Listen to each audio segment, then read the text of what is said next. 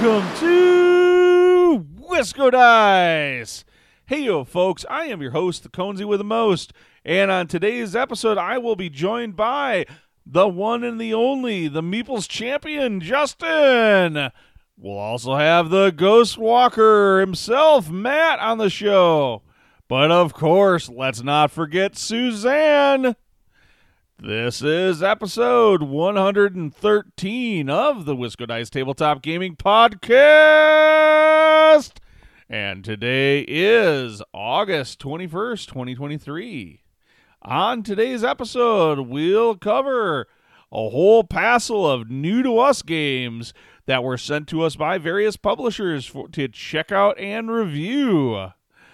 But before we get into talking about those games, let's dive into the games that we've been playing.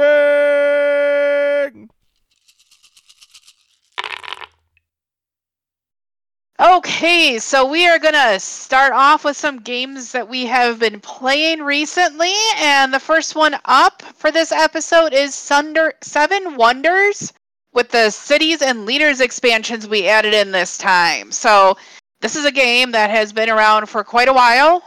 I'm sure many of you have played it, and if you haven't, it's definitely one that's worth checking out. I kind of consider it one of the classic games that everyone should try right now. It's published by Repos, and I will have a link to their website in the show notes if you want to take a closer look at the game. One of the great things about this game is it plays anywhere from 2 players all the way up to 7 right now. And that takes about 30 minutes, no matter what your player count is. I think everyone on the show here has played this game. So a little bit about this game is that the core mechanic is this card drafting where you're taking this deck of 7 cards and you're kind of drafting one and passing around the table to your neighbors who are then taking one. And so it's very simultaneous. You're taking these cards and then you're building a tableau in front of you. There are 3 rounds of drafting of 7 cards. And throughout these 3 eras, they're called, you're going to build stages of your unique wonder.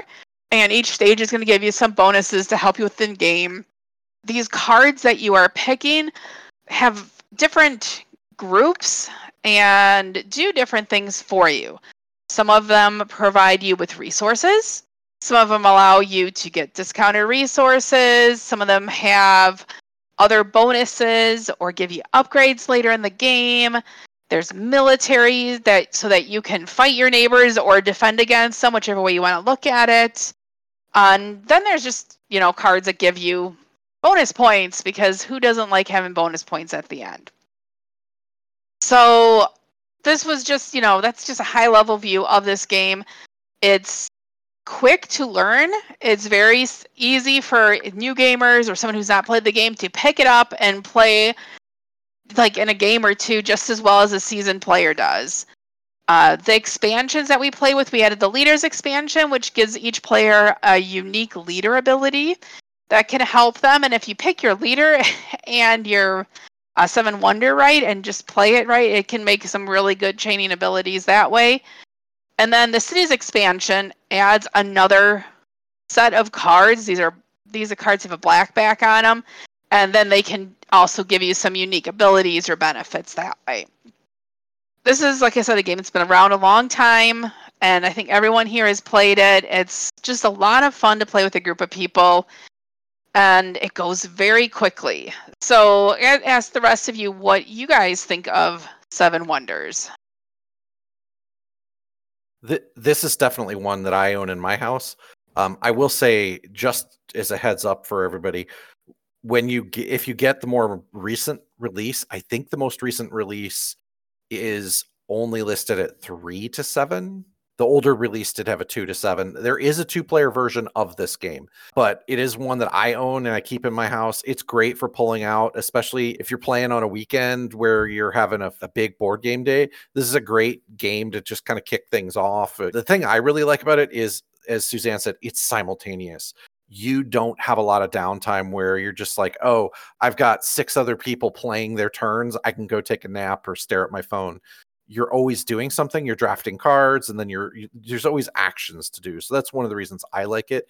It feels like it goes quick. Yeah, Seven Wonders is one of those classic games that I feel like if you are a tabletop gamer at this point and you've been playing or feel like you diversify want to play a lot of different games, that it is one of those ones that you need to put in your must-play list. Is it the best card drafting game out there? No, but it is kind of the game that when it came out became the signature game in the card drafting genre of games. So there certainly are games that I personally like better than Seven Wonders, like Among the Stars. But Seven Wonders finds a way to get back to the table a little more often because it's a little more flexible at player counts, at the various player counts. That said, I don't like it at smaller player counts, but it's a great game. It still hits the table, and it's one that I remember playing many, many, many, many games of back in the day when it first came out, especially. My copy is very worn from all of those plays. Like you said, it may not be the best card drafting game, but what I do enjoy about it is that when you add these expansions in, it doesn't add a lot of complexity, but it just adds something different. So I feel there's a lot of replayability. I have not played Among the Stars yet. Seven Wonders also seems very reachable with its theme to a wide variety of gamers or non-gamers, beginning gamers alike. I'm curious if the cities expansion was like a significant expansion or if it just kind of added a little bit. What would you say? How did that impact the kind of normal standard gameplay? Well, the box size was the size of all the other all the other expansions for it. Yeah. Well, the Babel expansion's pretty huge, but... Oh, okay. Well, Yeah. except the Babel expansion. The other standard expansions, it's about the same size box. Yeah, it wasn't that much more complex. It was a few new cards, a few new things to like. There were more combinations, I would say, that it more added because there was more ways to earn points. And that one of the things I like about it's not perfect, but Seven Wonders is that there are multiple strategies to win. One person could go full military and do very well. Yes, you have to earn other points too, because it is a bit of a point salad at times. But but you could do very, very well, earn a lot of points just going heavy on military. And another person might go heavy on science, and the next person might go, I'm just going to get a lot of victory points. So it was just kind of gave you that twist of, hey, there's a totally different mechanic that I can look at to earn some more points. So I mean, it didn't feel overwhelming to me because I'd never seen the cities expansion or the leaders expansion, and adding those two into the base game because I was familiar with it did not feel like, oh my God, I'm losing my mind staring at all these new things. The leaders in particularly would be nice if they had a reference guide consolidated for all of the various possible leaders that are in the game, but I'm sure that's a problem. I haven't looked actually since we played, but I'm sure that problem has been probably rectified somewhere on Board Game Geek, where you can just download a file and there you go, and you have everything you need with a consolidated list of all the possible leaders that are available in the game from the various different expansions that came out. Just because there's a lot of it starts to get some unique symbology and stuff like that on those that you're just trying to remember. I think when the leaders started to come out, they started to try to remove some text from the cards and move more to a symbols-based system. Which in the second edition that Matt's had, and I've played second edition, it's like all the cards are just symbols, and there's a lot less words on them, so they didn't have to worry about translating the copies of the game as much. But anyways, I think that's Seven Wonders with cities and leaders. Great game, worth checking out. On to Goblin Vaults from Thunderworks Games. Now, back in episode 104, if you remember, and if not, you can go ahead and listen to it. We talked to Keith at Thunderworks Games and about this game. It was just coming out, and he did give us the opportunity to play it with him, which Justin, I remember being a particularly memorable and or oops-filled session. Yeah, my brain wasn't working when I learned that game for the first time. It was did not click for me immediately. Clearly 10 a.m. in the morning, Justin needs more coffee than whatever he had. Yeah. Besides that, we also I just would note that we just released on our YouTube channel a how to play video. So if you're interested in this game, if it sounds interesting, you can go check that out to find out more information or learn how to play the game. But effectively, Goblin Vaults is a card game where you are playing as one of 5 different goblins. The game's for 1 to 5 players, sitting around a table in the dark recesses of Colback Prison, out of the prying eyes of the construct guards. And you're looking to just try to gain a little prison resource in the form of these cogs, which are basically parts that have fallen off the prison guards. That's apparently what the black market is in Colback Prison anyways, is for those cogs. But anyways, during the game, you're going to bid, I guess is the best way to determine, 4 cards that are in the block. Basically this tableau of 3 cards that are out available. And of those cards, when if you win one, you get to add it to your vault. And the cards want to be in certain positions, or maybe you want to have certain suits. You certainly want suits of your faction, as well as other variables that you're trying to score. And there's the end game scoring changes from game to game. There's different cards you can put out. There's plenty of them in the box as options, and which is kind of a staple, I think, of Thunderworks games. And I've had a lot of fun. I've played this game probably, 6, 7, 8 times now. I've taught it a few times. It's been a blast. I really do enjoy it. Where did we get it out? I think at a board game night or something most recently, or a board game day maybe. It was a board game day. We're just trying to fill a little time, got it out to the table and taught people quick. And as a kind of a filler game, worked really well with that. Love the art on the cards. I don't think there's a Thunderworks game that I don't really appreciate the art on. Card quality is amazing. For a little game in a pretty small box, the quality of everything's pretty much top notch, right up there with anything I'd expect in a board game. And like I said, it's a fun little game. It's not one that I would go like crazy on. I go out of my way to play, but it's nice. It's a nice game to pick up and play as a filler, and is pretty versatile at filling different player counts. Yeah. Oh, I was pleasantly surprised with this game because the bidding auction mechanic usually makes me not interested or not want to play the game, or play it and kind of just feel like, oh my gosh, this is kind of pointless. But with how this game works, you are always getting something to put in your tableau, whether you win the bid auction or not. So you can kind of use that to your advantage. So that is definitely a nice point with this game, and it plays well at the larger player group too. It should be fairly quick if people are paying attention and are knowing what they want to do and what they need to do, type of thing. That is always pretty cool with this game. Like you said, it's also Goblin Vaults is in the role player universe, I believe, right, Ben?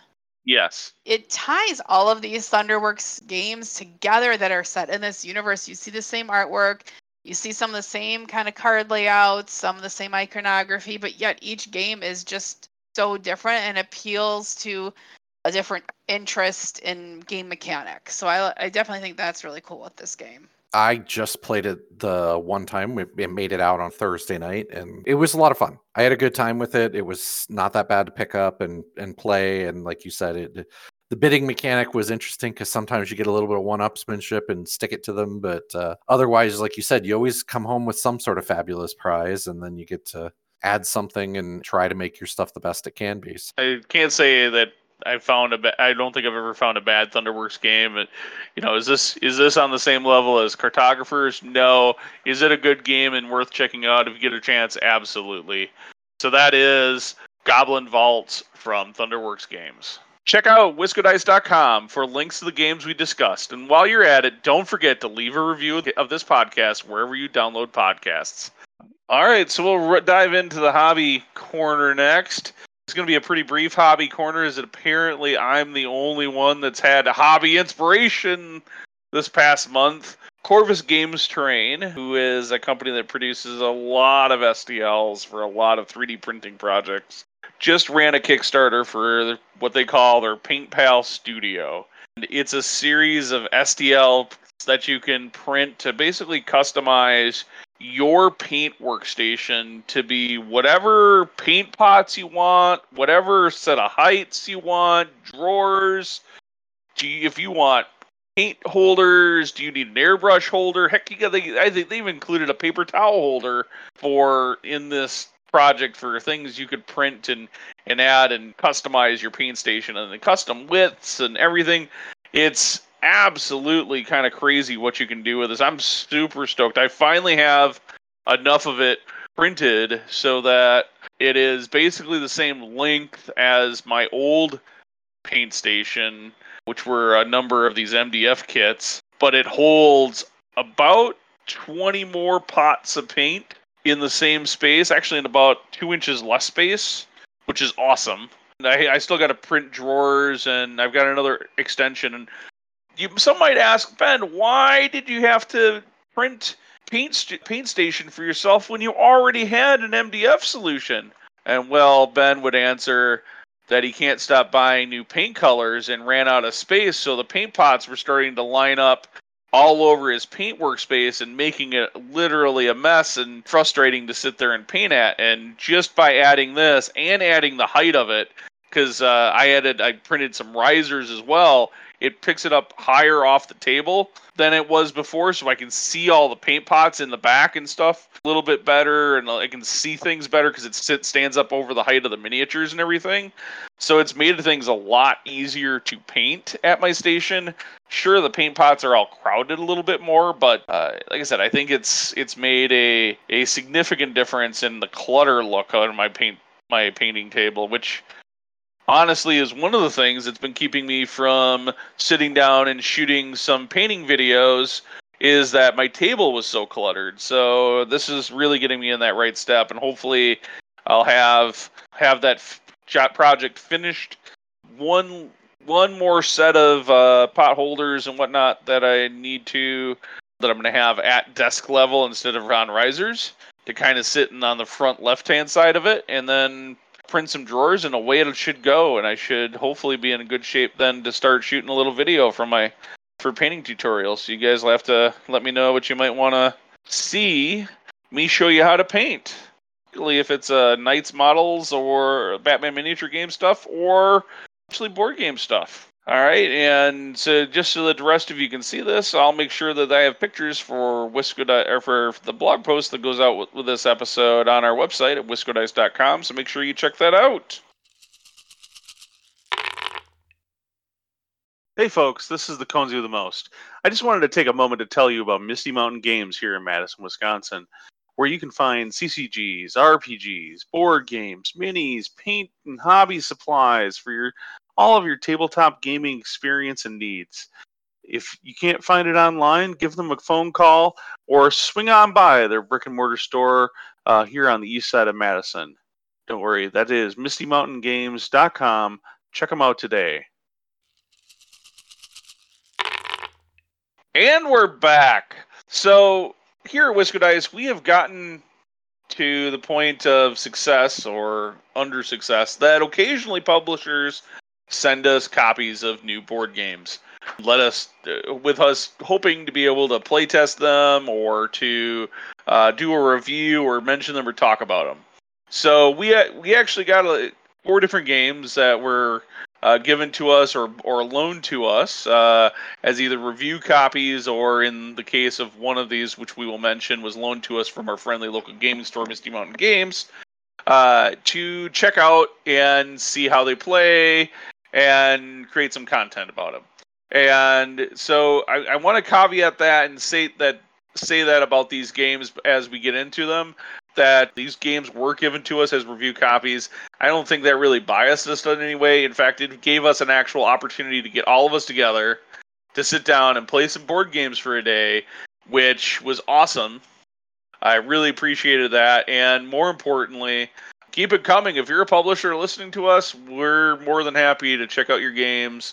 Small, big, family party, strategy, hardcore Euro, especially hardcore Euro.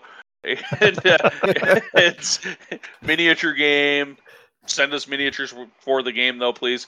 And whatever the case might be, RPGs, we're happy to check those out as well. If you need to know where to send those, just email us at host@WiscoDice.com. And otherwise, with that, why don't we dive into our first game, Dragonbond, Lords of Vaala from Draco Studios. Matt, why don't you tell us all about this game? Yeah. So this was the first one we sat down to play as a bigger group. It is a territory control game, and the premise is really around there are this battle for this particular region of the world where dragons are trying to do their things, and there are human players. So the human players are, I think of this as sort of like a frontier where the humans are trying to establish cities and build up armies and take control, where the dragons are going, my territory, my stuff, and you are crunchy and taste good with ketchup. The whole premise is really that the dragons are trying to gain power, and so are the humans. So they are trying to take control of various regions of the board. It has a very interesting mechanic from the perspective of every round starts with whoever is the first player. There is a unknown event that is going to kick off the round, and that's placed face down. And then going around the table, starting with the first player, you place a card that will dictate either one or multiple actions that you will take. And then the next player puts a card down and a card, and they all go face down. So we don't know what other people are playing, and we don't know what their plans are. So we go through a planning phase, and it had a really nice mechanic where at some point somebody can say, I passed. And as soon as they pass, you cap off the stack with another hidden event that you don't know what it is. And whoever just passed, it becomes the first player, unless they were the first player. Then they have to pass it off to, is it always a human player, Ben? I can't remember. So whoever, if a dragon player passes, they have to pass it off to a human player. Or no, if you have first player already. Yes, then you have to pass it to a human player. Right. Yep. Otherwise, you get it. Yep. So there's a lot more that goes into this game. There's a lot of, I will say, craziness that can occur where you decided to take an action and then you didn't realize at the time, because in your head you're going, oh, I'm going to move here and then I'm going to do this and that. Well, you didn't realize by the time you got there, somebody else's army that was 6 strong is going to be standing in that zone. So you may have to pivot and do something a little bit different, or you may have to realize you've got wasted some cards. It's action programming, but you do have to be ready to adjust your plan on the fly if possible. Yeah. But I mean, overall, I'd be interested to hear what you guys thought. I mean, I thought the overall quality of the game, and we got a base copy of the game. It's not like I know some people would be like, oh, did they give you the Uber Deluxe, Kickstarter version or something? This is just the base retail copy of the game. I thought the quality of the components overall was pretty solid. The artwork was nicely done. They had these really big, prominent miniatures. The biggest complaint I would have is actually, I think the board had like 2 sides and they're identical, but one of them was very artistic and very well drawn, but was actually very hard to see the zone markings. And the miniatures almost took up too much space in the zones. I mean, they were decent miniatures, but they almost took up too much space. But otherwise, I mean, I liked the printing. I thought the cards were well done. Just the overall quality of the components I thought was pretty solid, and the game was fun to play. So yeah, it makes me wonder if they maybe have like a extra large game mat version of the map to kind of upgrade your board, so that your giant miniatures fit on there a little better. Yeah, maybe. I had a great time playing this game. Matt and I both took the role of dragon players. When you're the dragons, everybody's trying to gain power. With the dragons, one of the keys is that when you attack and defeat enemy troops, enemy units from the human players, they collect and you get to, eat them essentially. And that is one of your chief ways of gaining power. So while the human players are trying to build up armies with units to kind of defend and control their areas, you can kind of swoop in on areas that they've left behind and gobble up their troops to gain power and, avoid the big fights or whatever. One aspect that we haven't talked about yet either is that there is a sort of alliance mechanic in the game, which is in the name of the game, it's a Dragonbond. Basically, any time that a dragon and a human, their general, the human general, who's the figure controlled by the other player, are in the same location, provided they weren't fighting each other, there's a chance that that human and dragon become dragon bonded. And you roll some dice, and if you basically both roll the same kind of result, you actually become allied at that point and will be sharing the victory. I thought that was a fascinating mechanic to kind of potentially force people into alliances. And at some point during the game, I was getting attacked a bunch by Ben, and I think mostly Ben. And like my dragon was a little bit weaker than Matt's. And it just became obvious to me, like I was doing pretty well with power, but I knew I wouldn't be able to hang on to it if I kept getting attacked all the time. So I put myself in a position to get bonded, and then basically Ben and I became allies for the rest of the game. So I thought that was a really neat aspect. I think you were trying to get bonded with Suzanne, and it just ended up being that I kind of got lucky, and you and Suzanne, because it's bonding isn't just an automated thing in the game. It's a dice roll, and both players have to like basically roll matching success. Yeah. Which is like 60% of the time on the dice, on each dice individually. But what was kind of hilarious is that, and you have ways you can re-roll those dice and stuff like that as part of that Dragonbond check. But it just happened that like the times that the two of you tried to Dragonbond, the person who would roll the failure didn't have the ability to re-roll. Yeah. So then, Justin's dragon just happened to glide into a spot where I was standing, or where I moved to. Do not meddle with. You do not trust those people. They are much more tastier than my people. But I will let you feast on them. It's fine. I don't care. I was kind of like this. I think dark. Like my human faction was a little darker, evilish, sacrificey, maybe power magics, controlling magics kind of thing is what they were based around. I don't know. I got kind of the feeling from looking at a little bit of the fluff that's kind of what their stick was.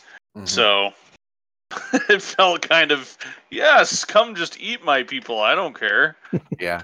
I mean, there were some, I liked the fact that there's some randomness in there, and the events could do some major things too. Like the events could cause people in certain regions to take damage. The events could cause more power to just drop on the ground, and suddenly there's a reason to go to that region. Or it could cause a bunch of troops to spawn in certain areas, and suddenly, that region that might have been cleared out is suddenly full with, NPCs. And it was interesting because the board was dynamic. Things were always changing. You might think you were out of position one moment, and the next moment there's a bunch of stuff in your region to do. And so, it definitely had some dynamic levels that I think would add to its replayability. It is worth noting, like, as a human faction, that like our game that we played, there was a real lack of power that ended up on the board early in the game. Yeah. The board starts kind of seeded with all the non-controlled regions having a power token sat on them, so that everybody should be able to pretty easily get one or two the first round. But then after that,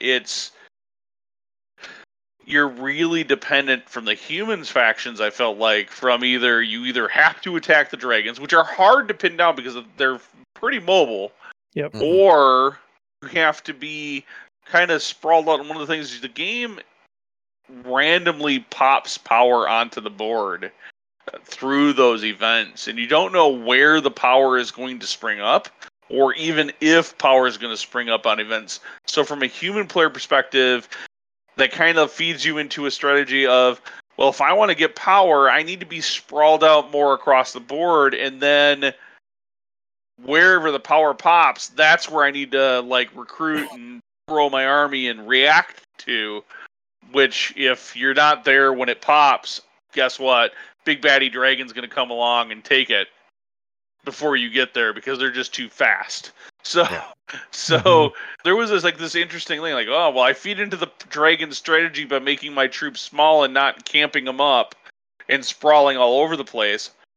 Or I consolidate and play like traditional like territory control mechanic and make big chunks of my troops and build them up and grow them on smaller territories and hope for the best or hope that I can pounce on the dragons. And so it turned into a pretty aggressive attack the dragons kind of game, and Justin's dragon just happened to be usually in the position of I'm going to get beat on he was in position to get beat on a lot early. I don't think to me it didn't matter which one of the two of you dragons were available for the pounding, as long as somebody was available. I was pretty confident I could pound them. Yeah. I was going in.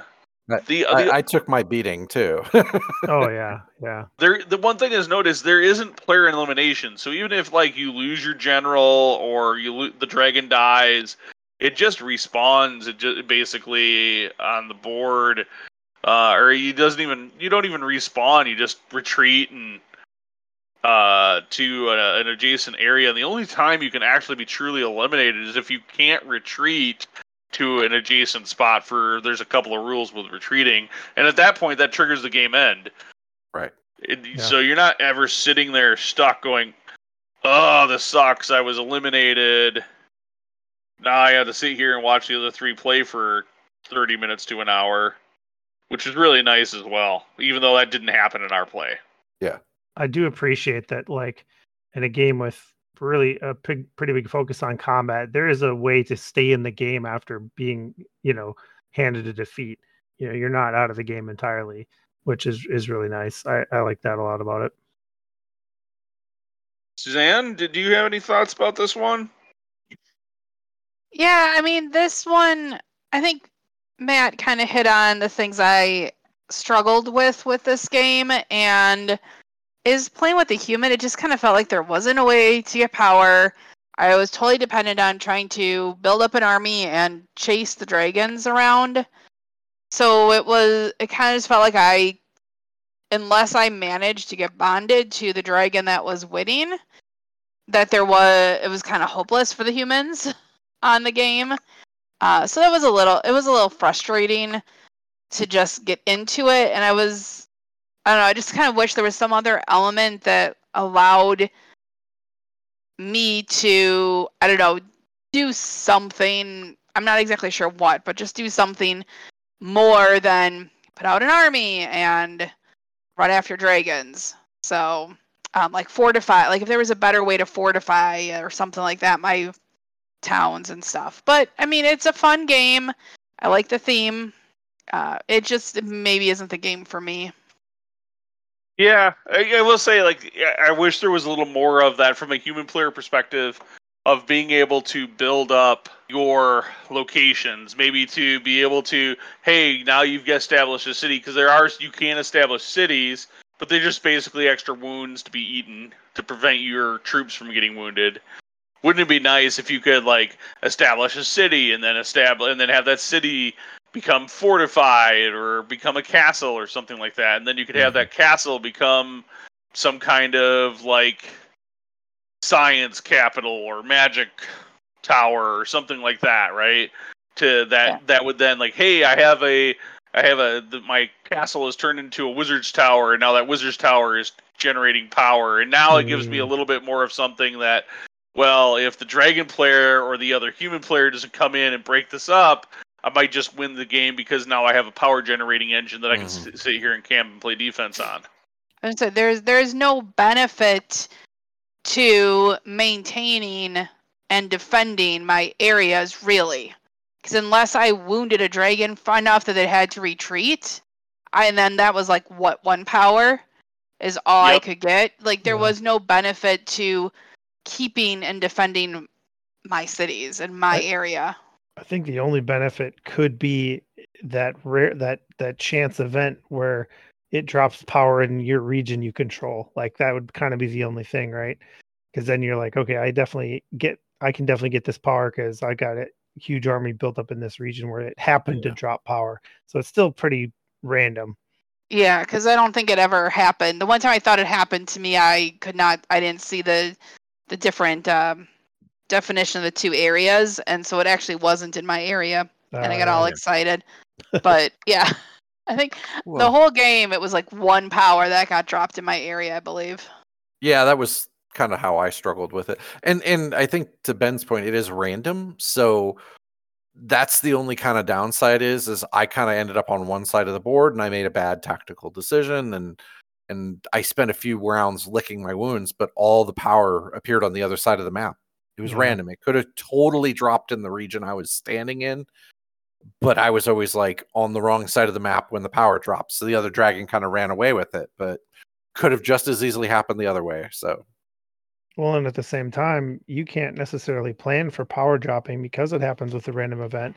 You would have had to anticipate that and play the card that lets you get that power almost without, right. sort of guessing Yeah. that it's going to show up, which is tricky.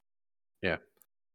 No, I mean, I thought it was a fine game. It's just like there's a lot of random elements to it that could allow one player to kind of run away with it, but it would, if they do, I think it'll go quick. So I think the game is definitely much more about, and I think the game is trying to very much promote the player versus player aspect of the game, right. and the attacking and not a reward. And there are so many, and I think some of the things I hear us say are things that in a more traditional area control game, it's much more about camping. Like we had just talked about Risk in a different episode, and how like that is the traditional classic territory control game, and that is very much about camp and build your troops, and you need to outnumber your opponent 2-1 before you can be pretty sure you're gonna get victory over them. If you go in and attack, at least historical classic Risk, anyways. And like this is definitely a game that, well, if you sit and camp, we're not going to really give you an easy mechanism to empower yourself. And I think that's partially to balance the way the dragons have to play, which is a very aggressive style. They do need to eat the people, and I don't think the dragons, in order to be able to beat the camped humans, the dragons would have to be much, much more powerful than they currently are in the game. I'm not saying that they're not powerful at all, but they would have to be much more powerful, I think, to counterbalance that. Like attacking one region with a leader and three very similar Risk, three various troops where you have the artillery, archers, and melee or whatever the heck it is. I mean, if you attack a region like that as a dragon, that's dangerous, right? I mean, if it was three just like NPCs, you might be okay, but a general plus that, they're going to be rolling a lot of dice against you. So unless you roll really well and get a lot of crits, odds are you're going to be facing a lot of dice that will do some serious damage to your dragon.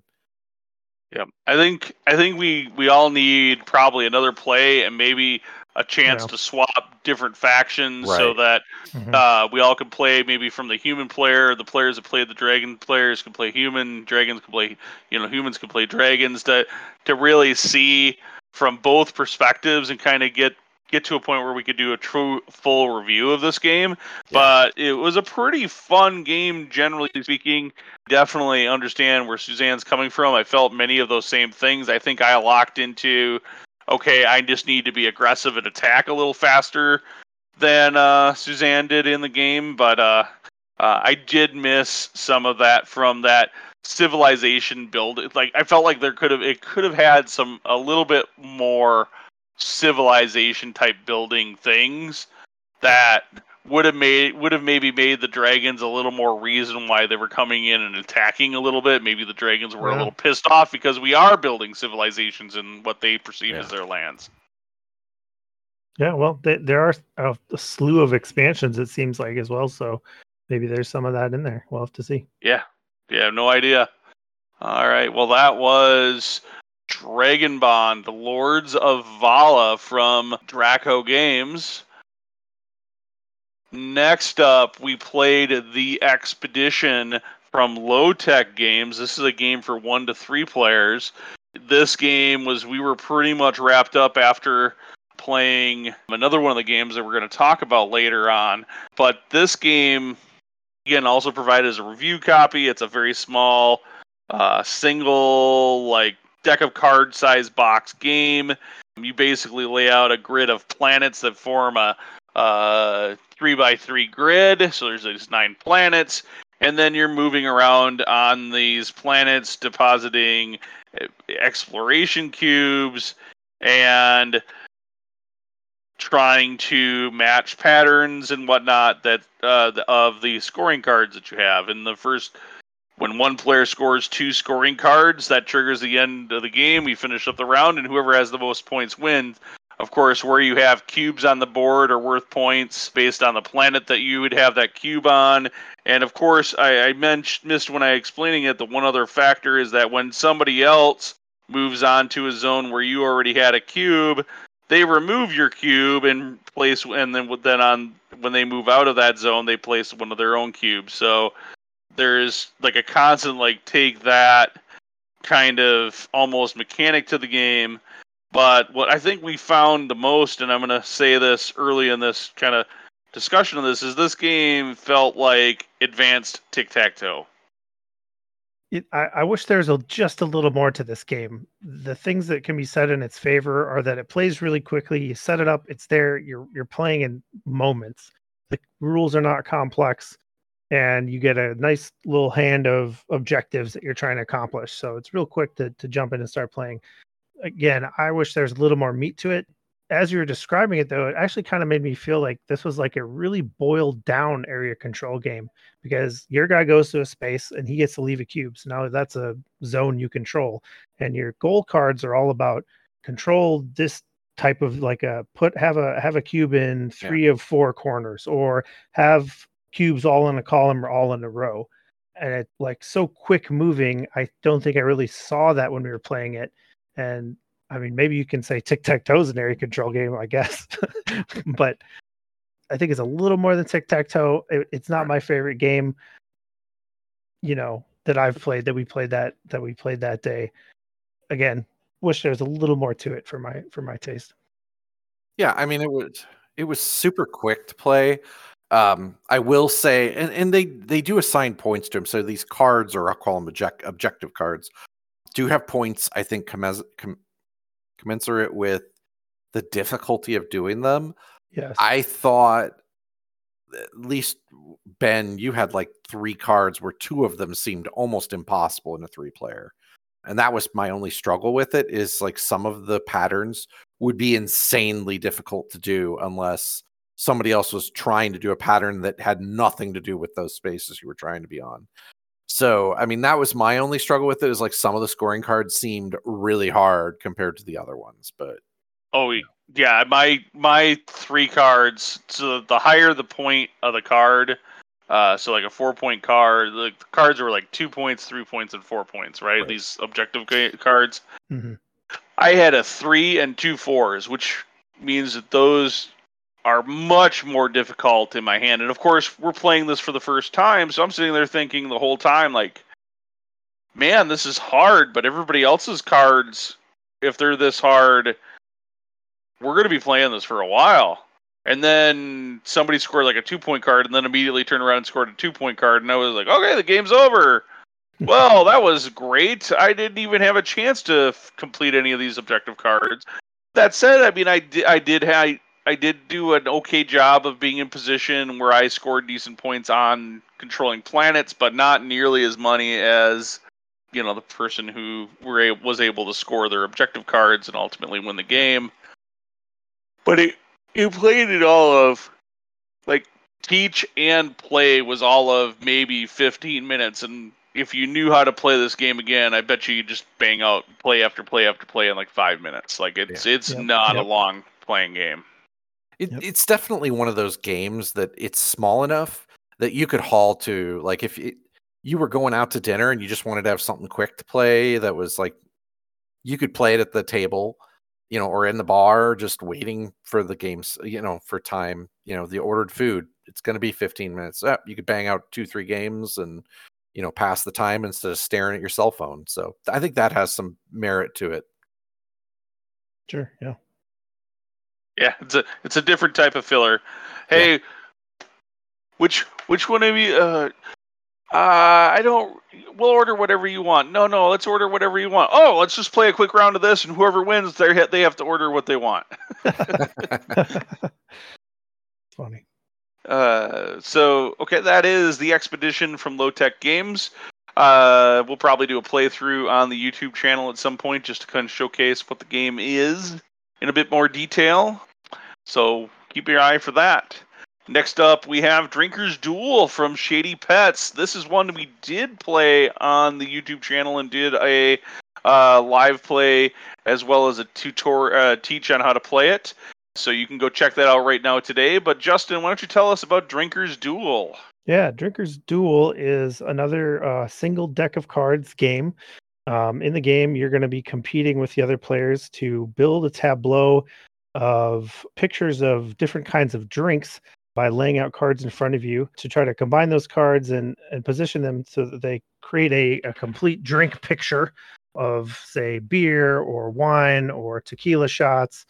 The goal of the game is to basically complete 3 complete drinks before the other player.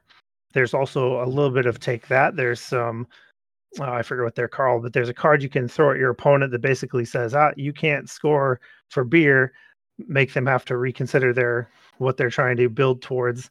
And then there's also some cards to kind of prevent that. You can, play a card to sort of block their attack, I guess you could call it. But I think there's a really quick game, easy to learn. I think the art on the cards is pretty nice. You got to build a little tableau of these different drinks in front of you, and you're trying to combine like the top left corner and the top right corner, and then the bottom left and bottom right corner of like 4 different cards to assemble one drink. And you're trying to place those cards so that you can assemble other drinks, and that happens really quickly, which I felt was kind of a satisfying game mechanism to just keep building these cards out into your little tableau. I think it is intended as a game, again, to play like at a bar, just as a quick filler or something like that, with maybe my only real criticism being that because it's using standard playing cards and you're arranging them into just this big kind of brawling tableau in front of you, it's going to take up a lot of space. So that's maybe one thing against it for using this as like a filler game at a bar or something like that. I thought it was enjoyable for what it was. I mean, again, one you can stick in your pocket and take along with you. Matt, did you have any thoughts on this one? I liked it. Like you said, the art was good. It was a fast play, but I mean, I have the same criticism you do. It's just too big. It takes up too much space. If you were taking it out and about, like 2 of us playing on, I'm going to call it a fairly standard sized gaming table.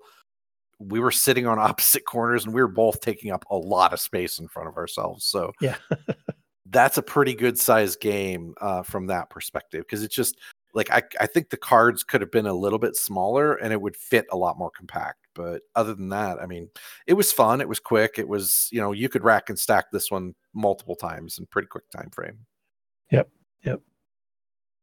So I'll just add that, yes, this one takes up a lot of space, but I thought it carried the theme of the game through it very well. So, it's themed on cocktails, and then you have drunk cards to make it so that you play in front of your opponent, so they can't, score those, like kind of saying like, hey, you've had too much to drink. Yeah, if you are the one with the drunk card in front of them, you can put a card on there that says, hey, nope, I sobered up, so I'm good to keep going. And then also, alternatively, you can play a card into your tableau that has a water symbol on it, forcing your opponent to take a water break and rehydrate before they can continue building their tableau, before they can continue drinking and building their tableau. So, I kind of liked it for that. Just not that I like the theme of drink, but just that the theme was immersive in this game, and you could rebrand it with other different themes, and it would still be a fun game. It'll still take up a lot of space, but I also did like the size that it's a deck of cards, so you're not going to lose it as easily. You can throw it in a drawer and find it again. It was definitely a fun game for me. I don't know, Conzi, did you did you enjoy it as much as I did? I really enjoyed it when we played it as the 2-player. We were getting ready for to shoot the playthrough in the video, and then we played it right away again. And I wasn't tired of it when we were doing the video. I was actually excited. I wanted to play it again after the video. I can see us being like a best of 3. One of the, you talked about retheming it there. Well, they already rethemed it. So the copy that we have, Drinker's Duel, it's got martinis and Moscow mules and tequila shots and beer and all of these, classic drinks. There's 5 total drinks that it showcases in the art. But they rebranded it to be a beer-only version. And another thing that you can do, apparently, with it, I haven't actually read this myself, but apparently maybe some advanced rules or something that are out there, is that you can extend this to, say, like a 4-player game just by adding another copy of Drinker's Duel and shuffling the 2 decks together, and then finding small room for floor space to be able to lay out everybody's tableau. Because we have a fairly decent-sized table space with our Geek and Son Henry gaming table that we were playing it on, and it took up a good amount of space. Like a 2-player game is going to occupy a 3x5 play space. It was a lot of fun, though, while we were playing it. I did really like it, and the art was bright, it was pretty, it was clear, it was very obvious what it was. It was very well done art. I thought it was very cool looking. Visually, the cards are nice cards. I didn't have any complaints about that. Overall, very, very nicely put together little board game that I would actually recommend folks check out. So that was Drinker's Duel from Shady Pets Games. All right, so we're moving on from Shady Pets to Wandering Towers. So we were loaned Wandering Towers, which is published by Capstone Games, and Misty Mountain Games was nice enough to let us borrow a copy for a few weeks so that we could try it out and hopefully even play it at our next game night or 2 that we have the last Friday of the month at Misty Mountain in Madison. So this is a 2 to 6 player game. It plays in 30 minutes. Even with higher player counts, it still seems to go fairly quickly. What you're doing is you are, have your meeples that you're trying to get in to Raven's Keep Tower, and other players, and maybe yourself, are moving other castle towers on top of them to hide them or to reveal them. And you're also working to fill potion bottles. So the winning conditions are that you filled all your potion bottles and that you've got all your wizards safely in Raven's Keep. So there's a bunch of memory going on with this game. So if you remember when you were a young child playing those memory games, well, that was preparing you for this game. And there's also some strategy trying to determine, should you take, cover up someone's wizards, or should you use a potion now to mess up the game flow, kind of what you need to do with that. So it's a quick game. It's simple rules, but you do need to think it through. It's another one that is like, hey, you play a game and you have everything out, so just set it up and play it again and do a best 2 out of 3, best 5 out of 7, whatever you want to play. So that's kind of what the game is. We'll have some pictures on our website of the game itself if you want to check that out too. But now, what the rest of you I think the rest of you have all played this game also. Yeah. Were you as excited about it as I get? I really enjoyed this one. It's just there are a few games that I like to say that we pull out occasionally that are just kind of quick to set up, just overall a fun game. And this is one of those. I mean, there is memory element, but it's, half the time it's hard because everything's moving and it's chaotic, and it was just a lot of fun from my perspective because it is super quick to set up. You can understand the rules in 2 minutes, and you're playing, and it's so quick. It's not like somebody spending 15 minutes on their turn trying to get through all the things they have to do. You're only playing 2 cards and you're moving either meeples or towers. And I don't know. I just had a lot of fun with it. It was just kind of a quick, light, fun thing that was like, it always felt like it's like, oh, maybe I'm going to cause the tower to move so that then Ben's not in position. So there's a little bit of one-upsmanship. I don't know. I just had fun. Yeah, this is a fun game. I would consider picking this one up as like a family game. I think it'd be good for playing with kids and maybe even non-gamers. Easy to learn. Yeah, this is on the short list for my nieces for Christmas present, this game. So, Anita and Margaret, if you're listening, pretend you didn't hear that part of it. So, because I know Ben Conzi would love to be playing this all Christmas Eve with the family. Oh, yeah. You actually would. You would. It'd be Compared fun. to some of the games that potentially we get to the table, yes, I would much prefer to play this over some of the other games. I thought this game was enjoyable. Probably the person here that's gonna say maybe the most negative on this one. I wasn't blown away by it. I was maybe that's because BK over at Misty Mountain Games has never really steered me wrong. When he was excited about a game and told me to pick it up, I picked it up and I was really excited about it, and it really played well and it held up. And this one, I could take it or leave it personally. I did enjoy the game, but I don't know that I enjoy memory games. And for this being a lighter game with lighter rules, it requires you to kind of pay attention and really pay attention, then have to really remember where your stuff is.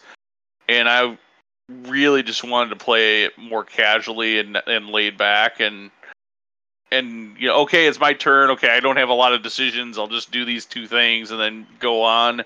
And instead, I'm feeling like, hey, I have to pay attention to where are my little wizard meeples, what spots, what levels they are, because I picked up that tower. The second you pick up that tower, you're done. You have to keep picking it up. You can't put it back. There's no take backsies. Yeah. Like, it got me a little stressed out a little bit about it, and like I said, I don't know that memory games are the games that I like the best. It's probably games I should play more because obviously it's probably a weak spot for me in my professional life, but it just wasn't the game for me. For the niche, and I'm not going to compare this game mechanically because they are very mechanically two different games, but the niche that this game scratches for me are games like that are very similar, like in as far as niche, as far as feel, as far as what I want out of this kind of game, are games like Whirling Witchcraft, like Quacks of Quedlinburg, that are lighter in feel type games, a little cuter in art, cuter in theme, also lighter games where I don't have to take it where I can just kind of be more laid back and not take it as seriously. And when I'm doing things, and when I'm not, just lay back and just relax. And in this one, I had to pay attention constantly. I had to try to remember where those stupid wizards were, and I kept forgetting where they were. And then I get stressed out because I didn't know where my wizards were.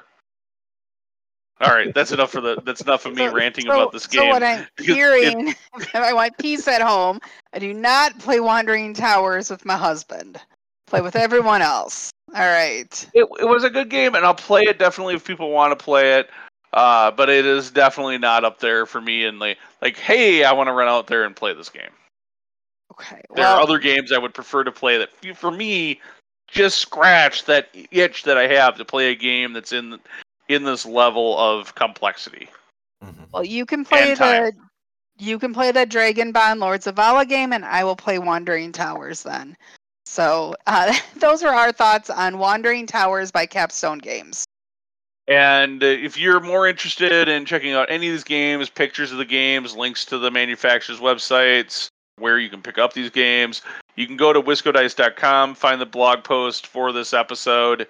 We'll have all the links and pictures and more information there for you. So make sure you check that out. Thank you so much for listening. Make sure you leave a review of this show wherever your favorite place is to find podcasts. Oh, and by the way, give us a like on our Facebook page. And don't forget to follow us on Twitter, Instagram, or Pinterest while you're at it.